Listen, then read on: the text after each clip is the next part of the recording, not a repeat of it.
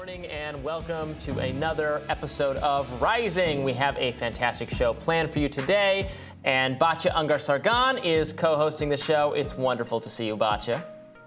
Thank you. It's so great to be here with you, Robbie. What are we talking about today? Well, a suspected Chinese surveillance balloon was shot down by the U.S. military over the coast of South Carolina over the weekend. Pentagon officials claimed the balloon had been drifting over the continental United States for a week before being taken down over the Atlantic Ocean. Chinese officials have slammed the debacle as a, quote, unnecessary attack on a civilian unmanned airship by force, noting that Beijing reserves the right to make further responses that are, quote, necessary. Let's hear what President Biden had to say on Saturday. Briefed on the balloon, I ordered the Pentagon to shoot it down on Wednesday as soon as possible. They decided, without doing damage to anyone on the ground, they decided that the best time to do that was as it got over water outside within the 12-mile limit. They successfully took it down, and I want to compliment our aviators who did it, and we'll have more to report on this a little later. Thank you. Mr. President, what did you say about China? What's your message to China? You were saying the recommendation was from your national security. I told them to shoot it down. On Wednesday. On Wednesday. But the recommendation They said to me, let's wait till the safest place to do it. What does this mean for China, relations with China? All right, short and sweet. Joining us now to weigh in on what's next in the fallout from this incident is senior fellow and military expert at Defense Priorities, retired Lieutenant Colonel Daniel Davis. Welcome, Lieutenant Colonel, and thank you for your service. Thank you for having me. Great. We're so happy to have you. Let's start with, what was your initial response to the news of the Chinese balloon? And has anything that has happened or emerged since then changed those initial views?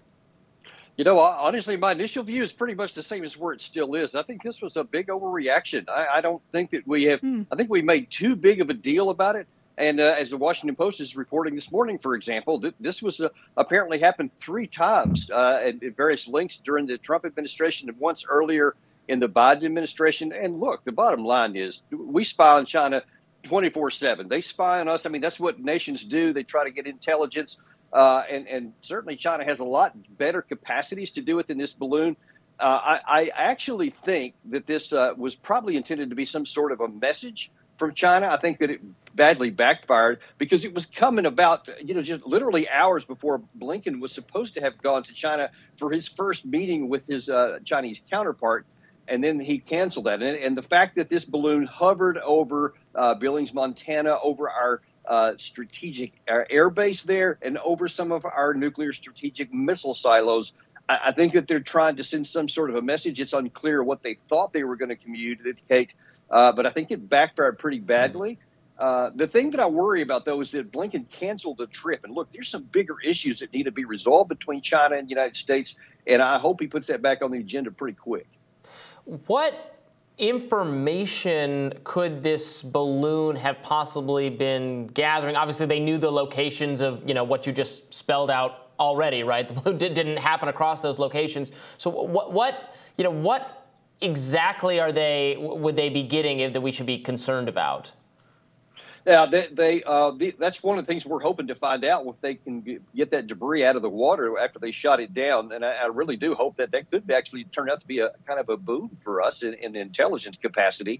But I mean, you can count on the fact that it probably was trying to gather signals intelligence. It was almost certainly taking photographs, videos, et cetera, of those locations that were underneath it. I mean, that's pretty standard equipment for these kinds of devices.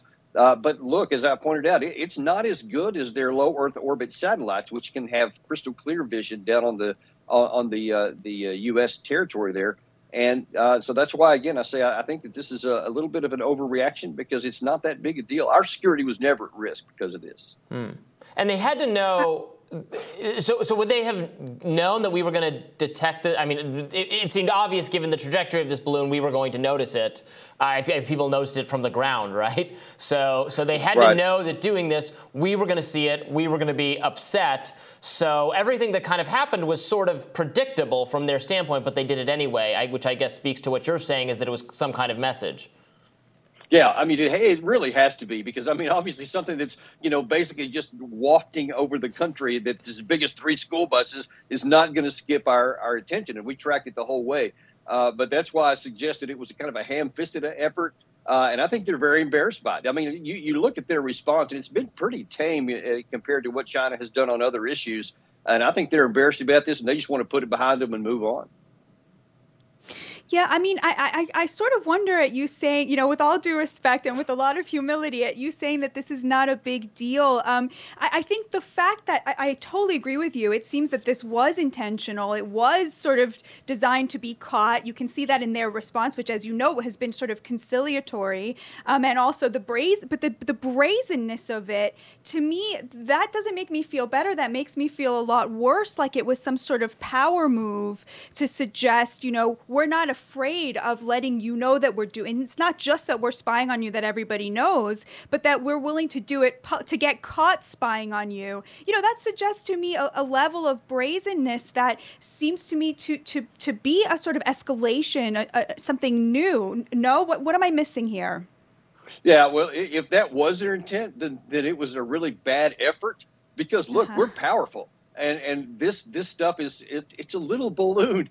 I mean, the skit on Saturday Night Live, I thought really captured the real seriousness of this, that it's not very much. And I think it just embarrassed Beijing because we were never at threat, never at risk.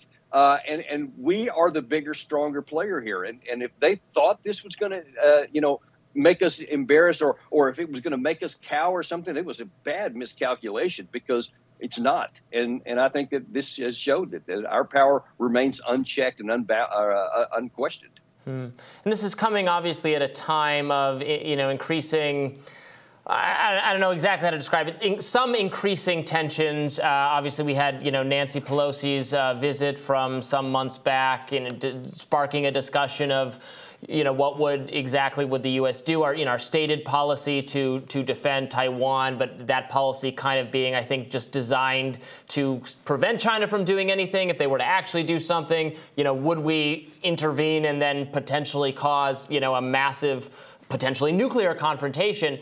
So obviously things between America and China are far from ideal right now, and we're upset with China on a number of fronts, economic fronts, et cetera.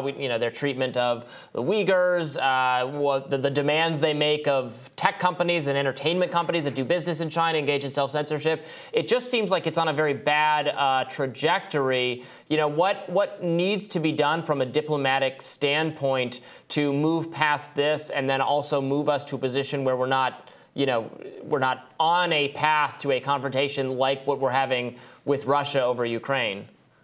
Yeah, Robbie, you hit it square on the head. That is my concern, that this issue by itself with the balloon is relatively minor, but there are some other issues on the table that are not minor. And aside from that good list you just put down there, you can also add to it that on the military front, there seems to be a ratcheting up of tensions in both directions, which I think is why, Blinken needed to go there so that we could address some of this and cool some of these tensions. I mean, in just the last, number of days, you have the United States has made a deal to use 4 additional bases in the Philippines. We have opened a Marine base in Guam for the first time in 70 years in that area. We're expanding our military bases in a capacity in Japan.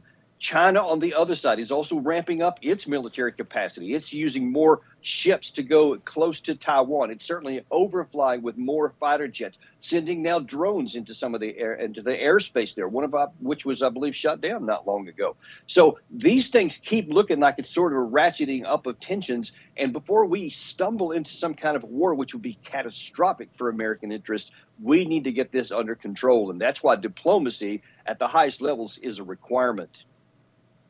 Yeah, I honestly, I agree with you. I think the bigger threat that China poses to America is much more on the domestic front in terms of the economy, in terms of jobs, which is something that we have complete control over, in terms of TikTok, right? In terms of the influence that is having over our young people. I mean, that seems to me to be sort of where the real threat is, not the military front. But when they're doing things like this, I mean, to me, this is a perfect opportunity to say, look, we don't like that you did this and we don't like these other things. Let's clarify what this relationship is really about. Do you think that President Biden has has the wherewithal to take the right steps, and what should those steps be? Well, I certainly hope he does. And I thought sending Blinken over there was a long delayed step that should have been taken, which is, why I'm so adamant that it was a mistake to have canceled that and needs to be redone quickly, because as you're pointing out, there's lots of issues, not on the military front. And military is not going to solve any of those issues. Sending a bunch of ships through the straits and the freedom of navigations and threatening rhetoric, et cetera, that's not going to stop any of those issues that you talked about, which do need to be addressed in many cases. And you know what? We have to outcompete China. We got to push back on these areas in the right environment, which is the economic environment, which is the diplomatic environment. And we need to be more engaged and not saying, hey, we're not going to talk to you unless everything's perfect, because that doesn't help us out. We've got to try to solve these things. And that also includes talking to all of our Asian neighbors and and our other friends and allies in the area, because it's not just a bilateral issue. A lot of these things can be solved by just out-competing China and going, and beating them at their own game. And I like that path a lot better. Lieutenant Colonel, thank you so much for joining us today. We appreciate it so much. Always my pleasure. Thanks. Next up, we'll tell you what's on our radars. Stick around.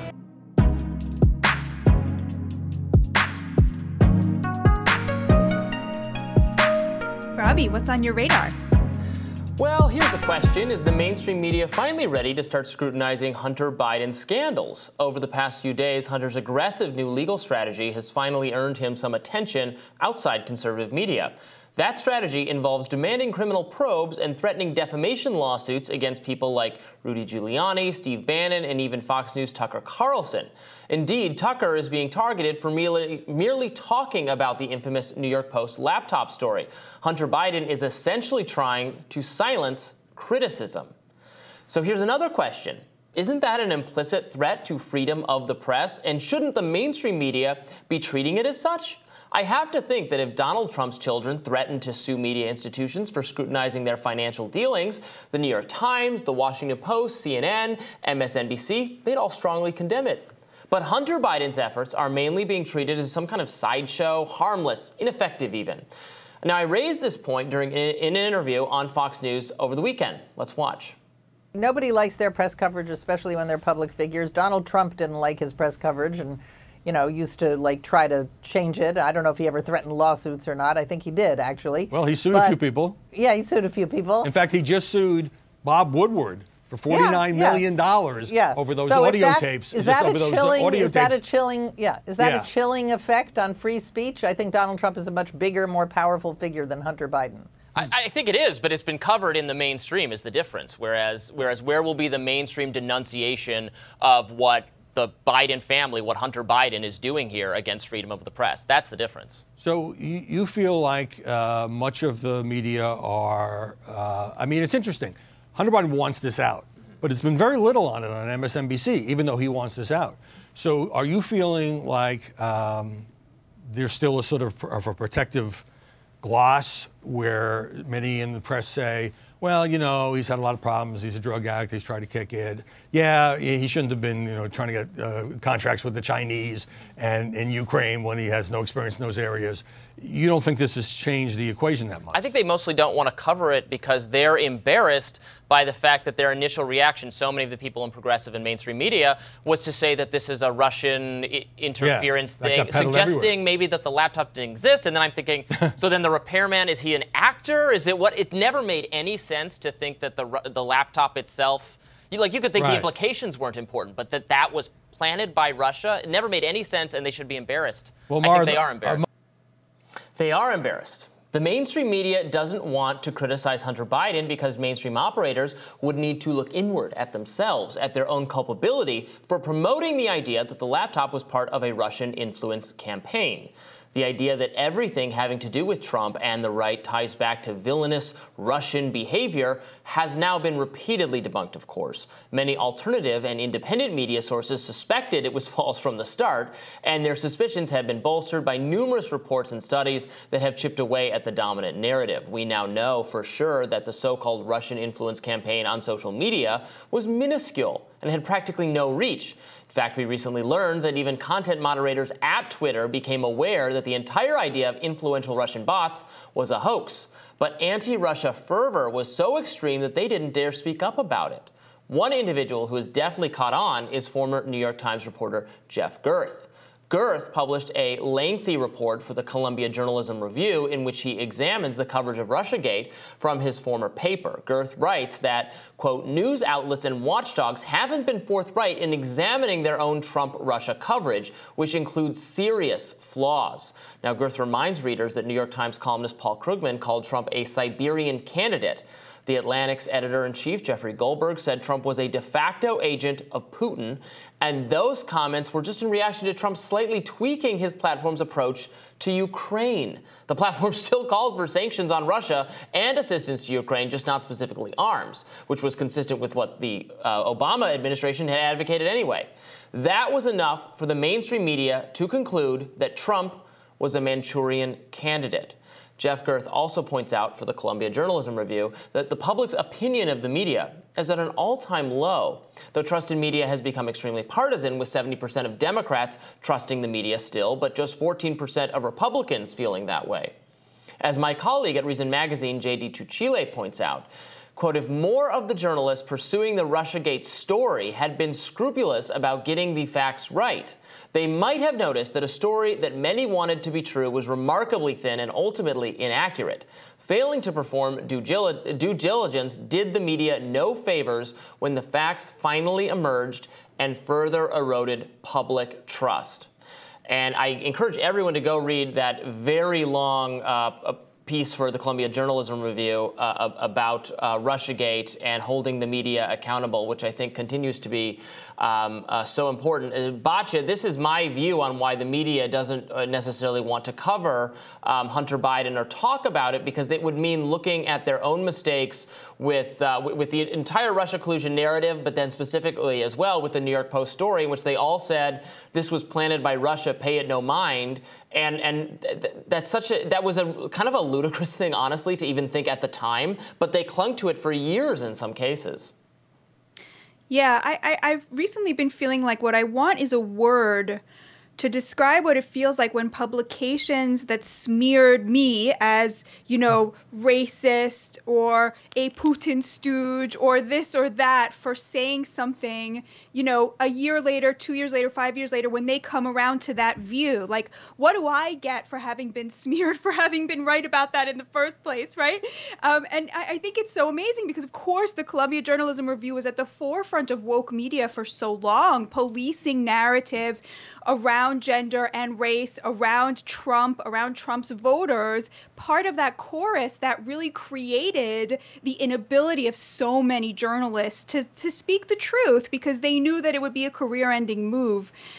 So it's, of course, I'm glad to see it now, but at the same time, like, what about the last 5 years, right? Like, where do we go from here? But yeah, of course, from my point of view, I wrote a whole book about this. There's a huge class component to this, right? The mainstream leftist media is made up of elites from, very highly over-credentialed, highly educated elites who saw in Trump, the rising up of the unwashed masses, right, against their economic interests. And so they sort of had to enforce this narrative that he was, could never have won on his own merits, because that would mean that, the world that they had created, for their economic interests was exactly that, was not some sort of morally superior world. It was just one that served their interests. So I'm glad to see this coming out. And I do have to say, I totally agree that if Trump's kids were behaving the way Hunter Biden is right now, it would be front page news for every publication. At the same time, I do think it's very clear that Joe Biden is no longer taking advice from Hunter Biden. And so the idea that it represents a sort of First Amendment threat, it's sort of like, come on, like, nobody takes this crack addict seriously, but at the same time, the hypocrisy is real, right? So it's a little bit complicated, but I'm so glad that you covered this. A really great radar, Robbie. Thank you. And I think it's just important to remember how, I'm even surprised when I look back at the news coverage from that time period of just how hysterical it was about every single day. There was some new thing to connect Trump to Russia, et cetera. And, with a baseline of, yes, did Putin want to damage Hillary Clinton? Yes. Did they, make some really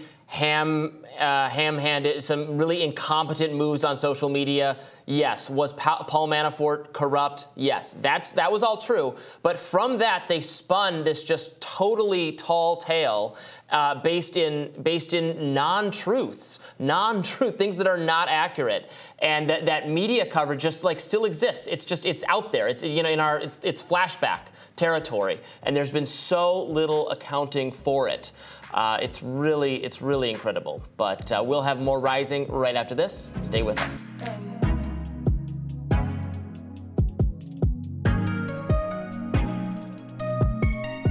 What's on your radar, Batya? Something we cover on here a lot is the giant faceplant the scientific community has done over the course of the pandemic. We all know now about the epic flip-flops of those who anointed themselves representatives of the science, TM, how they pushed lockdowns, then the vaccines, then vaccine mandates, legislating their own preferences regardless of the consent of the governed.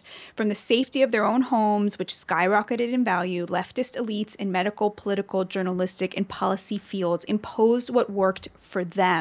Indeed, what made them even richer on the millions of working class Americans whose labor they relied on to survive. 1 in 5 small businesses closed down, while Fortune 500 companies saw record sales. Private school children soared astronomically ahead of their public school counterparts, who were relegated to Zoom learning by the laptop classes regime, even those with no access to a computer. The pandemic was not just responsible for the deaths of millions of Americans, it turns out. It was also the largest transfer of wealth from the middle and working classes to the credentialed elite and billionaire classes, who cast anyone who opposed lockdowns as moral perverts while they watched their own bank accounts swell. Then, when it came time to end the lockdowns, they demanded that you take the vaccine to protect them while you served them so they could feel comfortable being waited on by you in restaurants and hospitals. From the start, the pandemic pitted the interests of middle and working class Americans against those of the elites. A largely white-collar knowledge industry email cast was easily able to start working from home, but rather than recognize the economic privilege of getting to stay home making banana bread and buying Peloton bikes, the pajama class dressed this privilege up as virtue, which correlated strongly with the lingering terror around getting COVID. It was a terror that working class Americans, Amazon delivery drivers, grocery store stalkers, truckers, police officers simply could not afford. They had to continue to work throughout the worst of the pandemic, delivering food and safety to members of the liberal elite ensconced in their homes, denouncing anyone who opposed the draconian lockdown measures of blue states as a grandma killer. In other words, while relying on the labor of the working class, an over-credentialed elite demanded that the gap between the unwashed, exposed masses and the safely protected rich grow even wider. They demanded endless lockdowns that didn't slow the spread of COVID, though they did grow the gap separating the elite's children from the Black and Hispanic kids whose schools were forced to close over and over by the teachers union.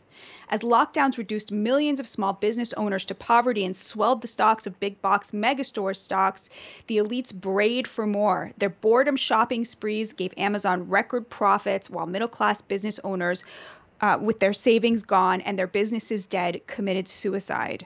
And throughout, liberal elites somehow convinced themselves that they were the good guys, the ones who cared about the collective, as opposed to those evil individualists who refused to see their life savings go up in smoke without complaint, or who were worried about what a brand new vaccine might do to their teenage sons.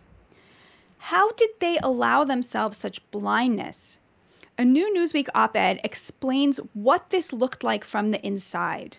In a piece titled, "It's Time for the Scientific Community to Admit We Were Wrong About COVID and It Cost Lives," Kevin Bass, an MD PhD student at a medical school in Texas, explains how the scientific community got COVID so wrong and how it cost lives. Quote, "As a medical student and researcher, I staunchly supported the efforts of the public health authorities when it came to COVID. I believe that the authorities responded to the largest public health crisis of our lives with compassion, diligence, and scientific expertise. I was with them when they called for lockdowns, vaccines, and boosters. I was wrong," writes Kevin. "We in the scientific community were wrong, and it cost lives." Quote, "I can see now that the scientific community, from the CDC to the WHO, to the FDA, and their representatives, repeatedly overstated the evidence and misled the public about its own views and policies, including on natural versus artificial immunity, school closures, and disease transmission, aerosol spread, mask mandates, and vaccine effectiveness and safety, especially among the young, writes Kevin. All of these were scientific mistakes at the time, not in hindsight. Amazingly, some of these obfuscations continue to the present day. Kevin goes on, what we did not properly appreciate is that preferences determine how scientific expertise is used, and that our preferences might be, indeed our preferences were, very different from many of the people that we serve. We created policy based on our preferences, then justified it using data. And then we portrayed those opposing our efforts as misguided, ignorant, selfish, and evil. Kevin goes on, we made science a team sport, and in so doing, we made it no longer science. It became us versus them, and they responded the only way anyone might expect them to, by resisting. Quote, we systematically minimized the downsides of the interventions we imposed without the input, consent, and recognition of those forced to live with them. In so doing, we violated the autonomy of those who would be most negatively impacted by our policies, the poor, the working class, small business owners, Blacks and Latinos, and children. These populations were overlooked because they were made invisible to us by their systematic exclusion from the dominant corporatized media machine that presumed omniscience. Joining us now to discuss his very brave op-ed is Kevin Bass. Welcome, Kevin. Thank you, Basha. So your piece really went viral, and I'm wondering if you could start by telling us a little bit about what made you write it and why you think it resonated so much. When I was sitting here listening to your discussion of the piece and the discussion of the pandemic, I was just reminded, especially by how powerful the way that you put things, I was reminded about the emotional valence that I felt that originally drove me to write the piece. When I first started writing about this on social media, I was mostly in a state of basically regret and sadness about what I had participated in for the last several years. And listening to, once again, really brought me back to that place. And I just wanted to tell everybody and tell anybody who wanted to hear it that I was sorry, because I indeed am extremely sorry and saddened by the way that things went during the pandemic. Why do you think that's such a rare position? I mean, I think one of the reasons the piece went so viral was because it's very rare to hear somebody say that, and yet it's such an obvious point. I think between the two of us, it seems such a clear and obvious point. Why do you think it's so rare? I think after several years of defending the establishment policies, and especially I think within our social circles, within the medical community, scientific community, and public health communities, and as well in the media, I think we have just constantly reaffirmed and reinforced our beliefs amongst each other to such an extent that it's almost impossible for us to see otherwise. Amongst ourselves, we have we have demonized our opponents. Anybody who has a different point of view, we tend to think of them as broken or bad people, as having nefarious motives, as wanting to make money, and having such a negative opinion about anybody who criticizes our beliefs makes it impossible for us to see, if I decided to change my beliefs to become, say, for example, one of them, it makes it impossible for us to contemplate the possibility that we could do such a thing. We don't want to be one of those people, we want to be one of the good guys. And so this has created this dichotomy of good and bad guys. It's just almost impossible for us to see outside of that and then make that transition. It requires really deconstructing and taking apart those beliefs that we've had ingrained in us and that we've been ingraining in each other to allow us to be able to then switch our positions. And I think this is one of the main reasons why almost nobody seems to be able to do this. And then many people who are even reading my piece are so resistant to the things I'm saying. In fact, many of my friends think that I've somehow lost it, and I don't, because now I'm on the other side, and now I'm, that's the only way I could possibly be on the other side is if I've lost it for some reason. It's actually very sad. Yeah, it speaks to the fact that dissent, like daring to disagree and to dissent, is now, with respect to the COVID debate, is a conservative or contrarian position. The media, for example, it treats you like you're crazy, you're spreading misinformation if you have questions, if you disagree. The establishment, Democrats, that whole team is now bought into the idea that, oh yeah, you uncritically listen to the experts in the relevant field and do whatever they tell you to, regardless of whether you think that's correct or whether you have questions or whether you think there are downstream consequences that are outside of their field of expert, like what would happen to the economy, what would happen to schools, that kind of thing. There's none that is the wrong approach from if you're part of the Team Blue tribe. It's so weird that it's gotten to be that way. Yeah, it's unbelievable that we can't think for ourselves anymore. We can't question things. We can't criticize things, and we have to have one team or the other team, or you're either a good or a bad person. Democratic discourse and democratic civil discussion requires us to be able to consider other points of views, and if we can't consider other points of views, then we can no longer really have, then we can just dismiss large swaths of the population for their preferences and think that they're illegitimate. That's no longer a democracy. Quite right, Kevin.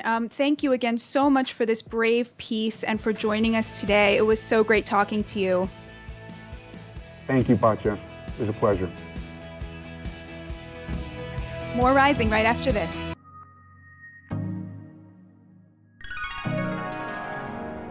Dr. Anthony Fauci is making headlines again after he was criticized online for charging up to $100,000 for speaking engagements. Florida Governor Ron DeSantis' Rapid Response Director, Christina Pashaw, tweeted a screenshot from the leading motivational speakers agency, which lists the former NIAID director as a motivational and healthcare keynote speaker valued between $50,000 and $100,000 per speaking engagement. Fauci's critics blasted him on Twitter for inflating his self-worth after what many critics deem a pitiful handling of the COVID-19 pandemic. Conservative influencer and 2020 Trump campaign staffer Kingsley Cortez tweeted, "The grift that keeps on grifting," with fellow conservative Jennifer Barreto-Leyva adding, "The audacity of this man." Now, Fauci is expected to give the 2023 Yale Medical School commencement speech in May. And remember that Fauci was once considered the highest paid employee in the U.S. government, a Freedom of Information Act revealed. In 2019, Fauci raked in $417,000.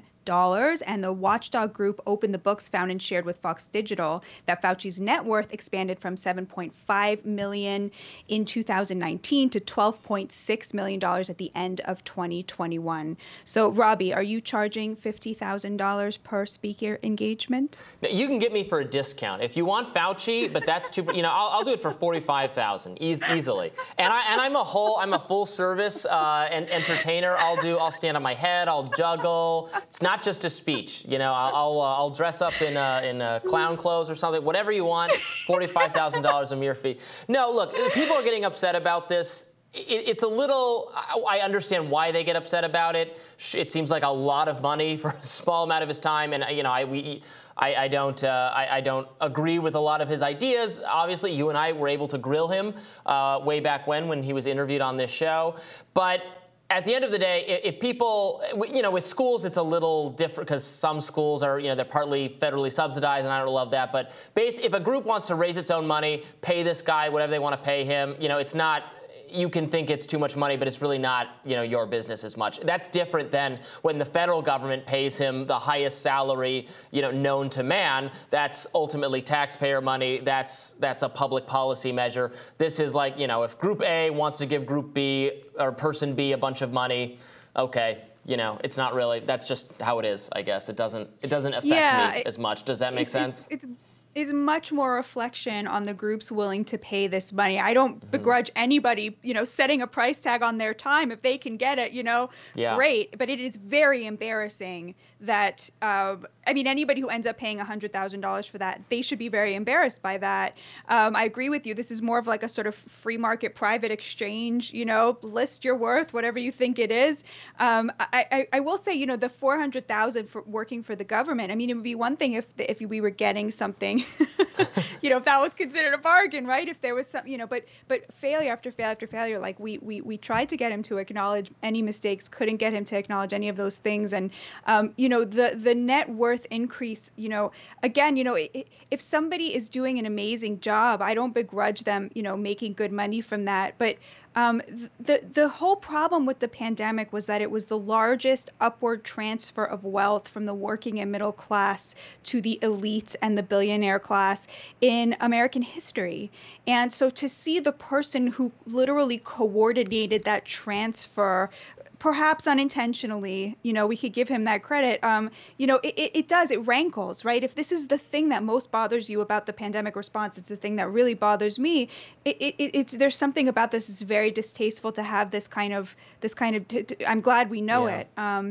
Right? It's sort of emblematic of a much larger problem. So to me, this is less about him and more emblematic of a much larger problem that he helped facilitate. I agree. There wasn't going to be any world where once the pandemic's over, once Fauci is done in federal service, he wasn't going to make a ton of money. He can write a book. He can, in addition to the speaking fees, he's going to be able to, just because he got such a high profile, so much media attention at the end of his career in government service. He, like other people, but him even more so because he was so front and center. And I think him being front and center had very negative policy consequences, but the reality was he was always going to be able to monetize that. In fact, he sort of hinted at that was why he was, exiting. He's an older man, but he can exit government service now and still has, I think he's in his early 80s, but he's still very functional, very with it. So he has time to do a lot of speaking, write books, etc. Really rake in some money, have a small fortune, to leave to his descendants or whoever else. It's not on the list of things that bother me about Dr. Fauci. It's the least personally offensive because it's not. It just has to do with who's willing. If they're willing to pay him money, they're willing to pay him money. The issue is what he presided over, including whether he presided over him being the foremost advocate of research that was done by groups like EcoHealth Alliance, which have now been criticized by the federal government. The federal government criticized both EcoHealth Alliance in that Inspector General report we talked about last week. They criticized both EcoHealth Alliance and actually Fauci's own agency for not having exercised the right level of scrutiny of high-risk experiments that were going on in Wuhan, in foreign countries, not under our control, in labs that do not properly follow safety protocols. And Dr. Fauci, when he was deposed and a few months ago and asked about whether there were exceptions granted for gain-of-function research, he says he thinks so, but he didn't quite remember signing off on one specifically. He doesn't know if that paper crossed his desk. That's the really damning stuff, I think, when it comes to this man. Not that he's gonna give a really rousing 45-minute speech and make $100,000. I mean, it's incredible that you could do that. But if people are willing to pay, I guess so be it. What I want is for people in our class to just stop for a minute and think about what this looks like to a small business owner whose small business failed because of Dr. Fauci's, the lockdowns that he recommended and that were imposed at his behest, right? I want people in our class, the laptop cast, to stop and think what this looks like to, no working class Americans got rich over the pandemic, right? Like there was no upward mobility during the pandemic. There was a sort of retrenchment of classes. And to the extent that he represents that, I just want us to stop and think about what that looks like to Americans who are not us, who don't have our privileges, right? Who were not able to see, their home values, quadruple during the pandemic, and were not able to see their children suddenly, miles ahead of public school kids, even though they already were. we'll talk about that in my radar. But I think that that kind of compassion is extremely important, because that is what's going to stop this from happening again in the future. And the problem is that nobody who was in charge of making policy, certainly under President Biden, had those Americans at the forefront of their minds when they were thinking about who they were protecting. They were protecting the protected. They were comforting the comfortable. I think that this is very emblematic of that. Is this much worse than anybody else in that, in the millionaire class? Probably not. Mm-hmm. All right, we'll have more Rising right after this. Please stay with us.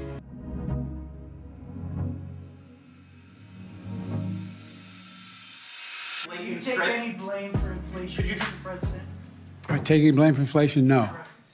Why not? Because it was already there when I got here, man. Remember what the economy was like when I got here? Thank you. That was President Biden responding to a reporter at a town hall asking him if he takes any blame for inflation. According to a new Associated Press NORC Center for Public Affairs research poll, 37% of Democrats say they want Biden to seek a second term, which is down from 52% in the weeks before last year's midterm elections. So first, I think we should fact-check Biden's claim there that he bears no blame for inflation. His rescue plan, I mean, you can say it was necessary, that it had good effects. I'm not sure I would make those claims, but a lot of people would make those claims. But I think it's pretty incontrovertible that it contributed to raising inflation, that spending that massive amount of money it was partly responsible for inflation. Of course, spending tons of money is not unique to Biden. Trump did it as well, as did all previous presidents. Again, maybe you can argue, if you want to argue, that it was necessary given the unprecedented COVID pandemic, but it definitely had something to do with inflation. So for him to say that, all the inflation was there before I took office, I mean, that's not even true. Like, inflation was rising while he's in office. So anyway, that doesn't make any sense, but...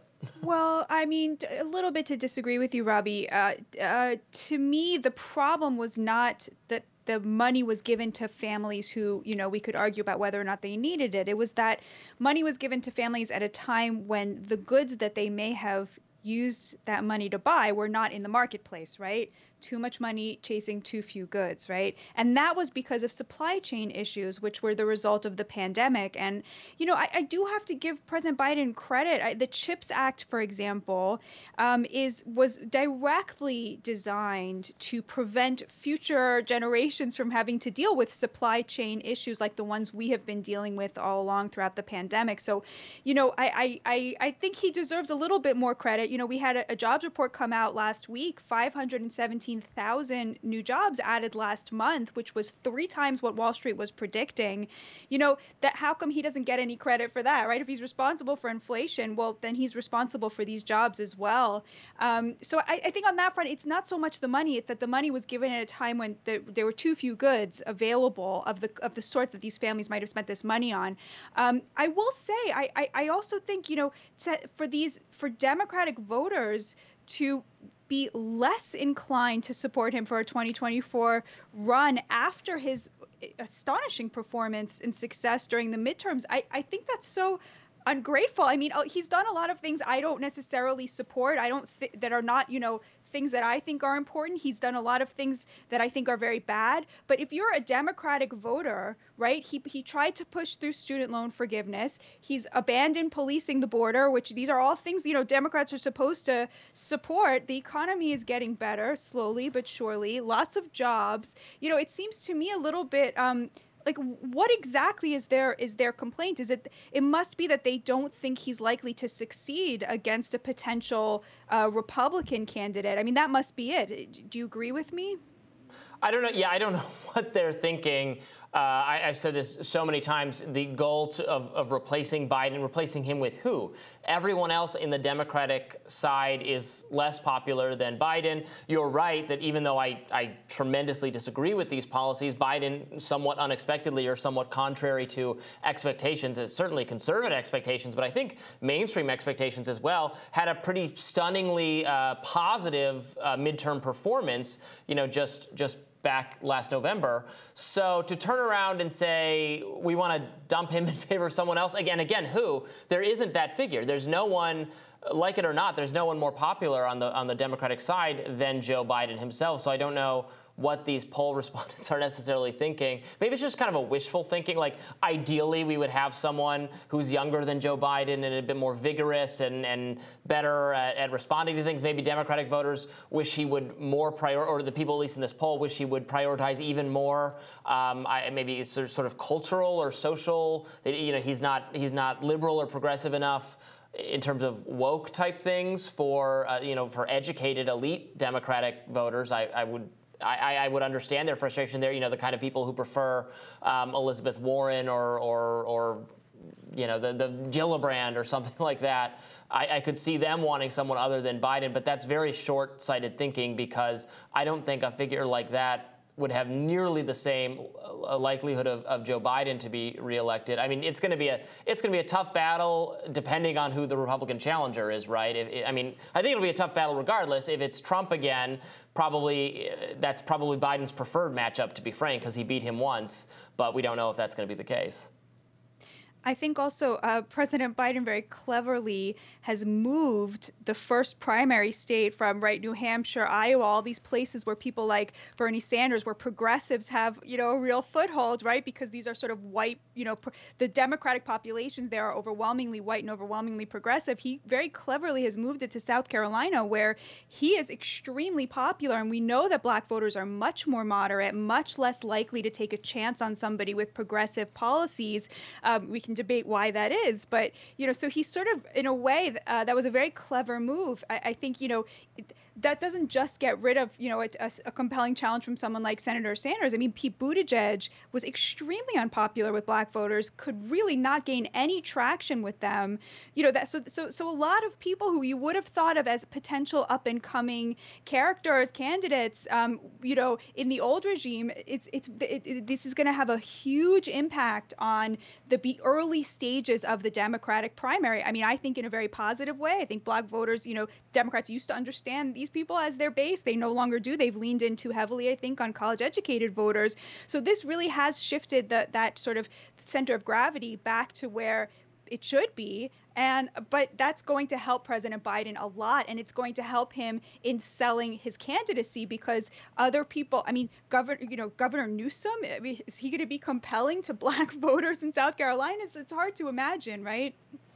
After the Iowa caucus embarrassed itself last time around with remember the tabulation errors, not actually knowing who'd won, having to wait to report your the total from your precinct, and it was just such a disaster. I can understand they deserve to be punished. Frankly, it was time for them to lose that front of the pack status after that total debacle, even setting aside the representation issues with Iowa not being a particularly representative state. They can't. I think the whole Democratic Party was embarrassed by that performance. But you're absolutely right that it does play to Joe Biden's strengths. But look, I think he's going to run for re-election. I don't think he's going to face any serious challenge whatsoever. Maybe there will be a token Democratic Socialist Bernie type opposition. I don't think Bernie will do that, but remains to be seen. But someone in that mold, perhaps, maybe someone outside the political system. We've interviewed Marianne Williamson on the show repeatedly, maybe someone like her. But I don't think Joe Biden is going to face I think he will run for re-election. He will not face serious resistance within the party, because ultimately the party apparatus knows that he's their best chance to retain control of the White House. So they'd have to contend with Kamala Harris, who is much, much less popular than Joe Biden, who is divisive and et cetera, which that's going to be a problem they're going to have to contend with eventually. But they don't have to contend with it in 2024. They can just stick with Joe Biden, and he's going to seek it, because the reality is people just don't. No one in our political system wants to give up power. You have people in their 80s and 90s still seeking re-election, still seeking office. It's a gerontocracy. We're absolutely governed by historically unprecedentedly elderly Americans, and Joe Biden is one of many in that position. He's not. I don't see any reason why he would give up the throne now when it's likely to be his again. It's not for certain. It's going to be a battle, but he's got a coin flip's chance of being president again, of Democrats still controlling the White House. So they're going to take that. They're going to take those odds. There's no way they don't. They'd be idiots not to. Yeah, I mean, the Democratic bench does seem quite narrow, and just adding support to this idea that moving the first primary to South Carolina was part of a kind of an almost unspoken pledge that he plans to run and plans to win. House Democrat Jim Clyburn, in an extensive interview, when he was asked about this, he said, well, he never talked to me about it, right? Which is you would think he would be the first person you would approach, right, to talk to about this. And he, this was not a conversation that President Biden had with him. It was sort of a decision he made on his own. So, take that as you will, as a sign of what you will. Absolutely. Well, we will be back in just a minute. More Rising. Stay tuned.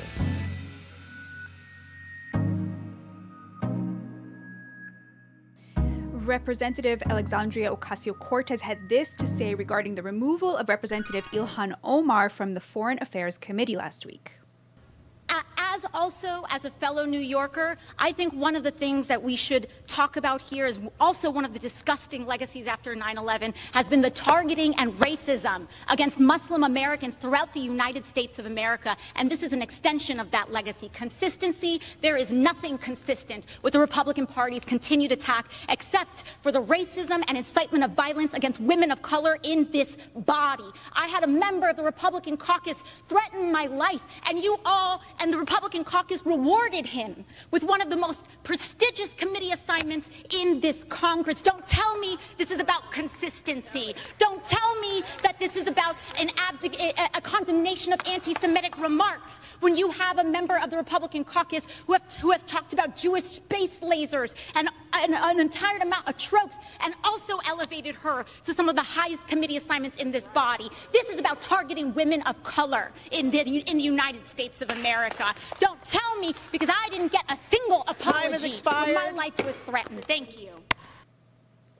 Omar was removed over past comments she made regarding Israel that drew criticism from Republicans and also from some Democrats. Congresswoman Rashida Tlaib also gave her own remarks on the affair and appeared to break down in tears.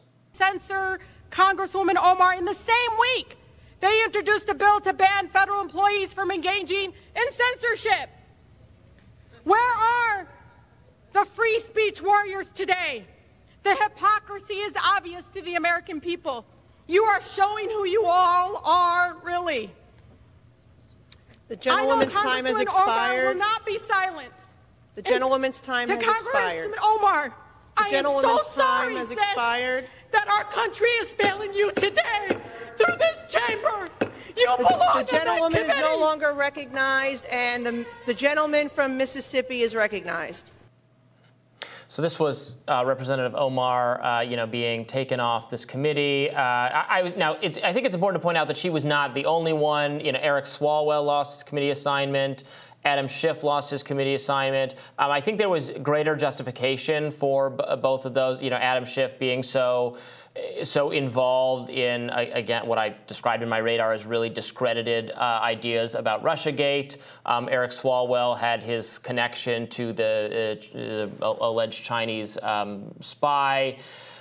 In Ilhan Omar's case, she said things she's apologized for that I think were offensive, and people were correct to find them offensive. I actually appreciate that Ilhan Omar, unlike many Democrats, has spoken up about exactly this important issue, the weaponization of the federal government against speech rights, the FBI, et cetera. And I think maybe we would have actually benefited from her perspective, given that she seems to share some Republican concerns. So I don't agree with this decision. That said, I don't think it was an example of persecution against a Muslim or a minority or a woman so much as kind of political payback for exactly the things Democrats had done. Now, again, in her case, I don't think I agree with it, whereas in the other two cases, I think it's perfectly justifiable.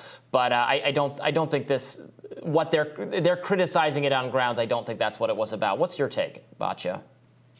Yeah, I mean, I think that Congresswoman Ilhan Omar suffers from the same problem that, Trump and many others in this era do, which is she has some really good ideas and then has an inability to stay off social media and just do the work of implementing those ideas. And unfortunately, if you're a progressive, if you're in that space, the more extreme you are on certain issues, the more socially you get rewarded, certainly on social media. And of course, that's true on the right as well.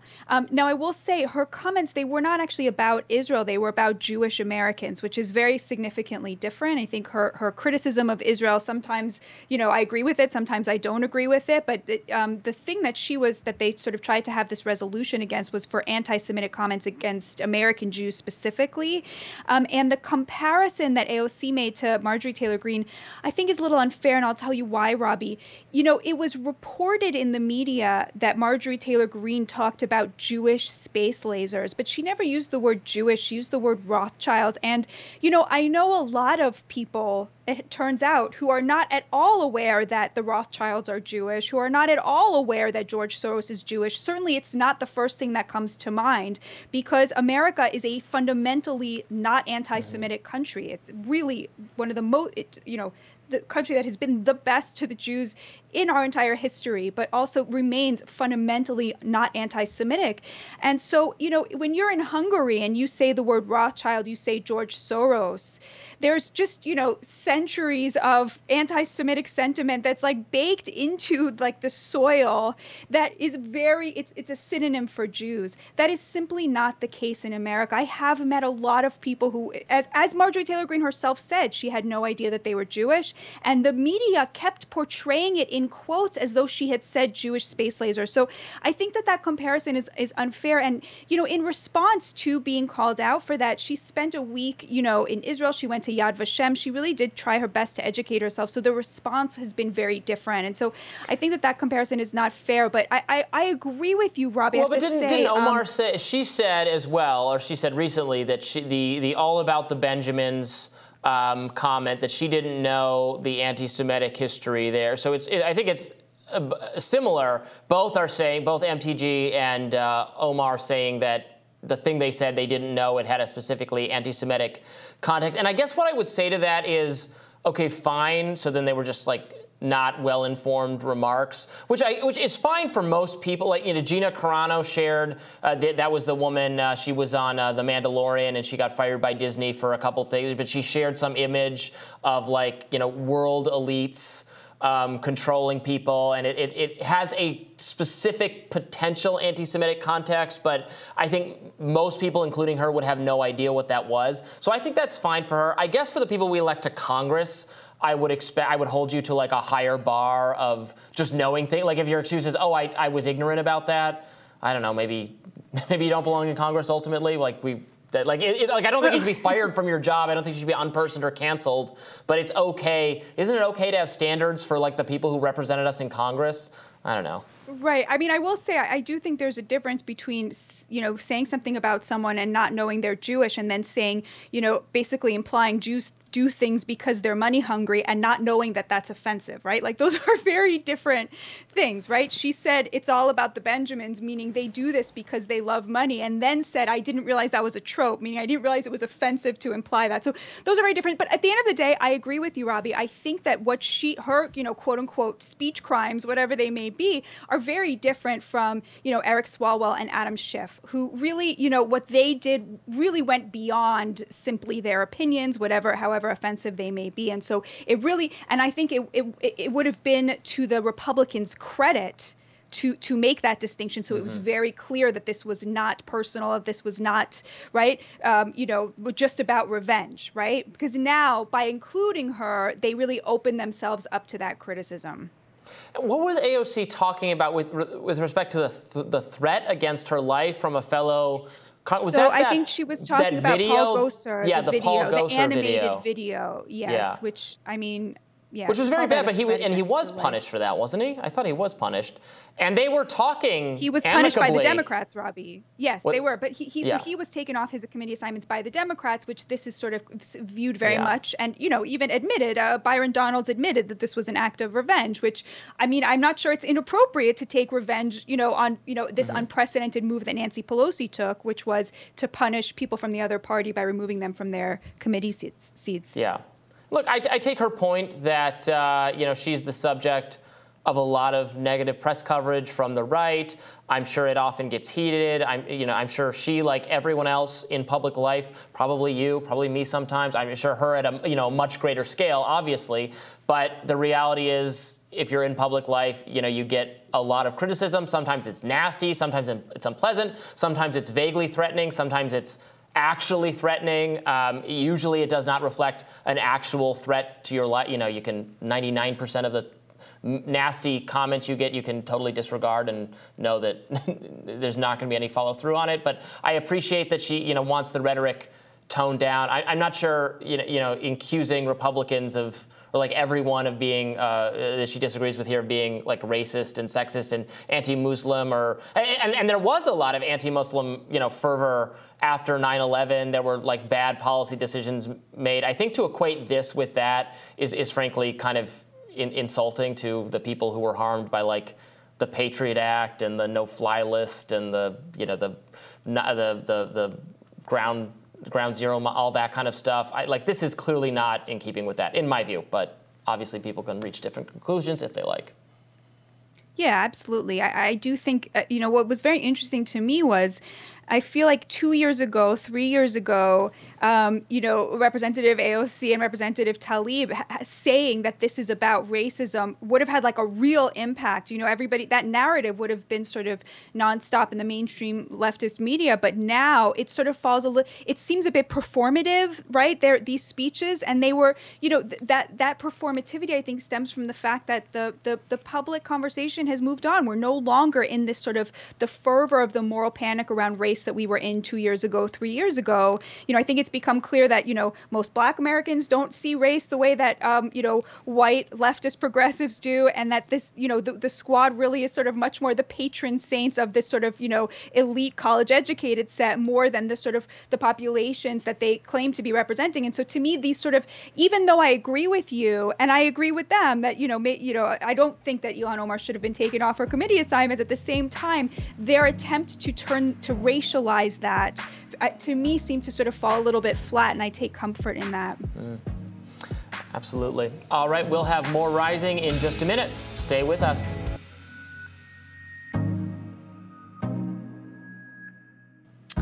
Embattled Congressman George Santos is in more hot water. Derek Myers, a former aide to the congressman, accused Santos of sexual harassment. Myers sent a letter to the House Ethics Committee on Friday detailing the alleged harassment, which included Santos putting his hand on Myers' leg and even asking if he has a Grindr profile, a dating app for the LGBT community.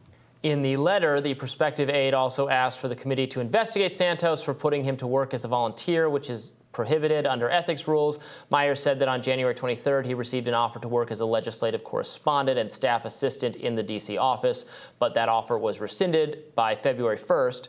We did reach out to the congressman's office for comment, but have not heard back. Look, George, there's plenty already for which George Santos should resign over with respect to the misrepresentations of his background. This specific one, look, actually the person who's accusing him is quite sus, I would say. I understand why Santos didn't want to give him a full job. He actually has a history of recording people. There's a specific he records people thing with him. And in fact, he recorded some of his conversations with Santos. He did play that. I don't think Santos comes off necessarily good in that recording. He's obsessed with the Don Lemon is texting him. I think Santos actually enjoys some of the circus, to be frank. But look, as for the accusation that he sexually harassed or sexually assaulted, I suppose, that this man, I don't know. I mean, he deserves due process, and I wouldn't, even though George Santos is not a particularly credible figure, I actually don't think this aide is a very credible character either, and I wouldn't, in a vacuum, do anything with this. But what is your view of it? Right. So I said he was a former aide. I believe he was a prospective aide. Right. He was looking for a job and didn't get that job. And, in that, a disgruntled person seeking a job opportunity, that always complicates the situation. And I agree with you. There's something about, the idea that given the situation he's in right now, that George Santos would do something like this, given the scrutiny he's facing, seems to me to be reason again to be, we could hear him out, right? But I agree with you. There's something about this that is sort of doesn't quite meet the smell test, if you will. Although, of course, we'll wait and see what else comes out. We know that Santos's troubles are still piling up. The FBI is now getting involved, according to the AP. The agency is investigating his fundraiser for a veteran's sick dog. Robbie, this story made me so angry. Last month, a military veteran alleged Santos launched a GoFundMe to help raise money for his ailing dog, and he sort of relied on this dog very much for his mental health. You know, he was very depressed, suicidal even, and Santos raised all of this money, thousands of dollars, for a surgery that would have potentially helped this dog. And then Santos allegedly, although he was at the time going by the name of Anthony DeValder, vanished allegedly with the $3,000 that he had raised for this dog, and the dog died. Well, Santos is refusing to resign from Congress, but he did step down from his committee assignments. He released a statement last week saying, quote, "With the ongoing attention surrounding both my personal and campaign financial investigations, I have submitted a request to the Speaker that I be temporarily recused from these assignments until I am cleared." You know, you had the whole, I was like, I don't care about this. It's just funny given the Republican Party's like sudden commitment to fighting drag queens that he did. That photo did appear of him dressed in drag. He said, well, I never was a drag queen. And I think he was making a technical distinction that he like did not work as a drag queen, even though he was clearly, that was him in those photos dressed in drag, which I don't care about at all, but it's just kind of hilarious given the Republican Party seems very alarmed about that issue at the moment. Look, I don't think there's any, given the numerous investigations of him, the accusations of financial improprieties, the proven fact that he really misrepresented his background, it does not seem like he should still be in Congress. However, the seat he holds is competitive, right? So the Republicans can't really afford to lose it. So I don't foresee them actually telling him to resign or him actually resigning, because there are actually some political stakes going on here, which so that is what it is. I don't know what else there's to say about it. But now the media is obsessed with George Santos. The mainstream media, they cover him. They cover his antics daily, over and over and over again, which I sort of get because, like, the story is, it's interesting, it's funny, it has color, it has color to it. Is it the most important story being told in the United States right now? I don't think so. Are there things that voters and viewers and readers care about a whole lot more than everything having to do with George Santos' personal life? I suspect so.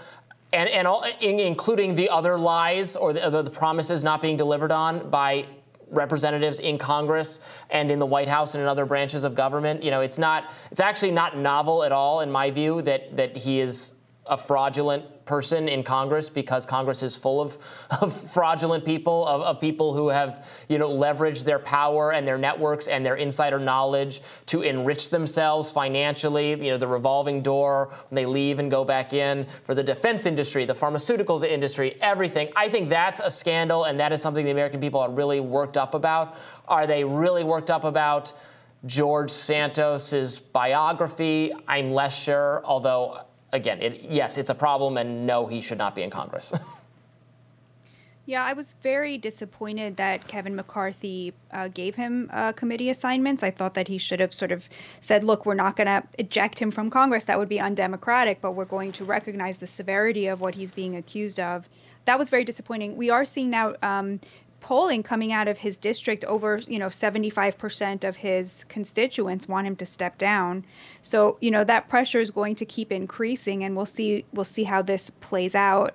That story about the dog, though, Robbie, I mean, that's really bad. I'm also a dog person. I have 2 little dogs. Horrible. Yeah, you mistreat a dog, you're dead to me. God. Right, and it's, I think I was sort of trying to find ways to excuse the other stuff. He had status anxiety, he had to lie about this, he had to lie about that. And then when I heard the dog story a couple weeks ago, I was like, no more, George Santos, no more. Because that really speaks to character, I think, in a way that the others maybe, you could have found excuses for.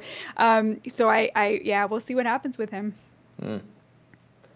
And we should note that George Santos denied many of the accusations against him, while seeming to acknowledge in some of his interviews that he may have misrepresented aspects of his biography. So we'll see if he goes anywhere, but his constituents might just have to wait until the next time he's up for election. So we will continue to follow that, and we'll have more Rising right after this.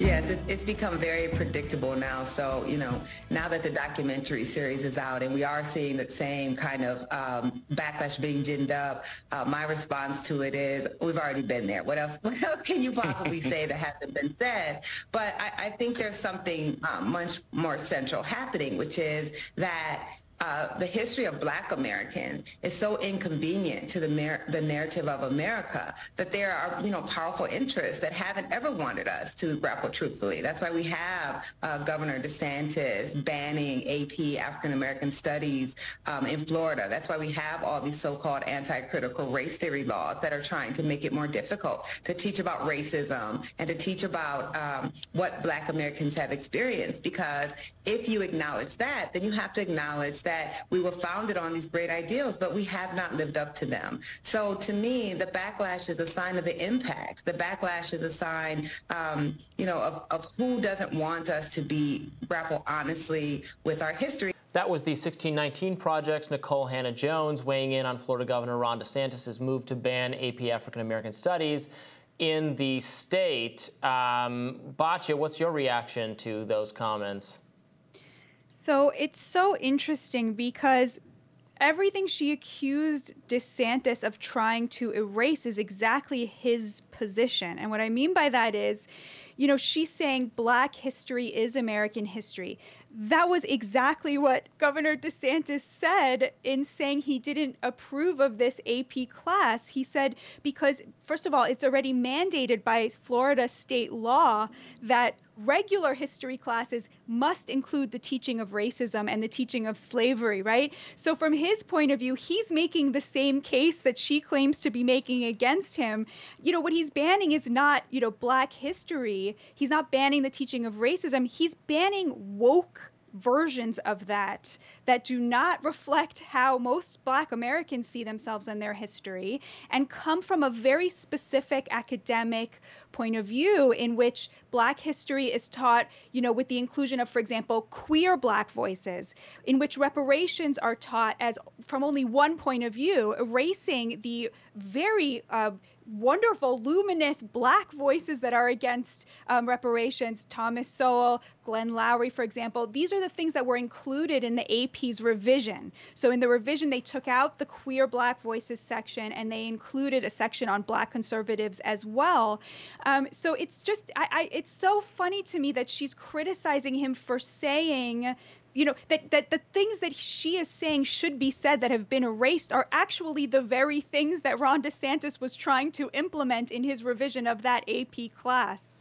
Right. I mean, the very thing that Ron DeSantis and others wanted to keep out of the instruction was a Nicole Hannah-Jones sort of philosophy. The 1619 Project, which she spearheaded, has been criticized. I've criticized it, but mainstream historians have criticized it. There were oversights and mistakes made in it. It didn't. Her assertion, or the project's assertion, that the preservation of slavery was one of the major causes of the American Revolutionary War. One of the main reasons the colonists wanted to rebel was to preserve slavery is just not accurate, is not historically accurate. The fact checkers who fact check the project called out errors, and they were ignored. Fact checkers for the project have come out and said, we had concerns about this, we were not listened to. So I think there's a lot you can criticize Nicole Hannah-Jones for. I think there's a lot, and to the extent that her philosophy extends into what we're talking about here. All of that aside, so the ban is interesting language, right? Because what DeSantis said was that he wanted the AP to change review the curriculum, make changes. They did that, and now it's being rolled out. I don't feel very positively about like the governor of the state being the person who gets to say exactly what the curriculum should necessarily be.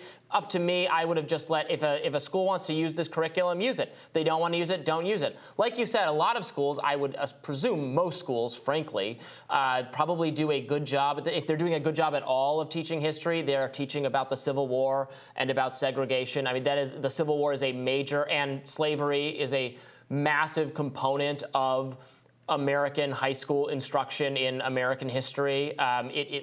There's Black History Month, which is talked about in many, if not most, schools. So I think I reject the notion that like this, that the reality of racism in this country is not being acknowledged. It should be acknowledged. It absolutely is accurate that what she said in that interview, that America's founding ideals were not lived up to for Black Americans for a very long time. That is a component of history instruction, and it is right to be a component of history instruction. You don't need anything new or different to say that is already being taught. If there are schools where it's not being taught, it should be. It's wrong to have that be an oversight. I just don't think it's accurate to say that that significantly that like a lot of schools are not educating students about the horrors of slavery or the reality of the Civil War. Like that's not taking place. Now, again, I would say schools use whatever curriculum you want. I would leave these choices to parents more so. If a parent wants to enroll their kid in this school or have them take this course, that's fine. They prefer a different one, that's fine too, rather than have like the governor of the state say, okay, everyone has to learn exactly these things and study exactly this list of people. That seems limiting to me. That wouldn't be my preferred approach. And I think it risks giving the appearance of some hypocrisy on freedom of speech or diversity of thought. Categories of thinking. Well, on the other hand, though, Robbie, somebody has to decide what public school kids are going to be taught. And absent a robust point of view from an executive, that often gets left to individual teachers, many of whom, not most, but many of whom do come out of this kind of much more woke point of view, which you learn if you get a graduate degree. So I think that does not rub me the wrong way in the same way that it does you. Someone has to make that decision. If Governor DeSantis feels strongly about it, I think there's a way of seeing this, that he's standing up for working class kids who don't get the choice to go to private schools, who are stuck with whatever's being taught in the public schools. And for him to say, this is going to be an issue that I feel strongly about, I think that's very appropriate, so that it doesn't get left to activist teachers. Would be my answer. I would let working class kids go to whatever. I don't think you should have to go to the school that you happen to reside in, that your zip code is like your education. Destiny makes absolutely no sense. Whatever amount of money the state or the municipality is spending on you, the per pupil spending, I would just give that to the parents and say, arrange whatever education for your kid you want. If that's the public school education, if you're really passionate about public education because you're a woke liberal and you like the curriculum there,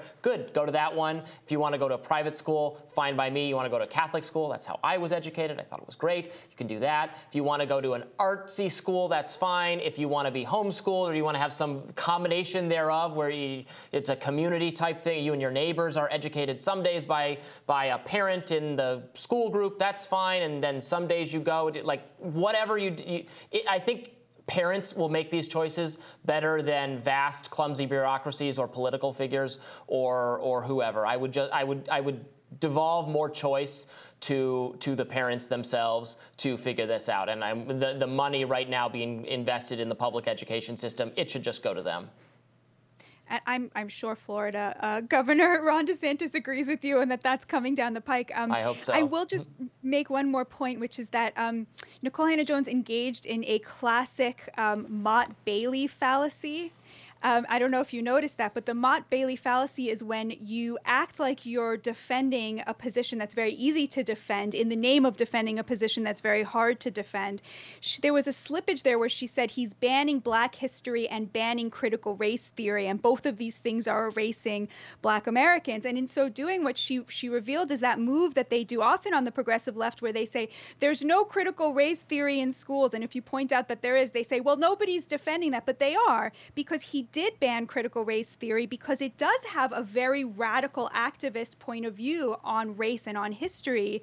But then, because they don't want to defend critical race theory, they then accuse him of banning just regular history, which of course he did not do. He banned, or he, as you pointed out, Robbie, he asked for a revision to an AP course called African American Studies, which is what goes way beyond just history, which is mandated in schools already, and brings, in that version anyway, brought a lot of critical race theory to the table. Right. Right, which was not, it was not a history class, because I agree with the idea that African American history is American history, and the contributions of African Americans to our culture and our history should be taught and should be celebrated, and we should absolutely discuss ways to make it even more enriching and more interesting, and it doesn't have to always be taught the same way. But these massive wars over exactly what everyone is going to learn in the public education system, people are just going to get really burned out from having this, I think, one-size-fits-all approach. But we'll have to see. That does it for us for today. Tomorrow on Rising, Brianna Joy Gray will be back with me at the desk. It's been wonderful to see you, Batya. Have a great week, as always. You too. I'll be watching tomorrow. Thank you. And be sure to like, share, and subscribe so you never miss any of our content. And for those of you who like to listen while on the go, we're available anywhere that you can listen to podcasts. And I will see you back here tomorrow. It's going to be an exciting show. Take care.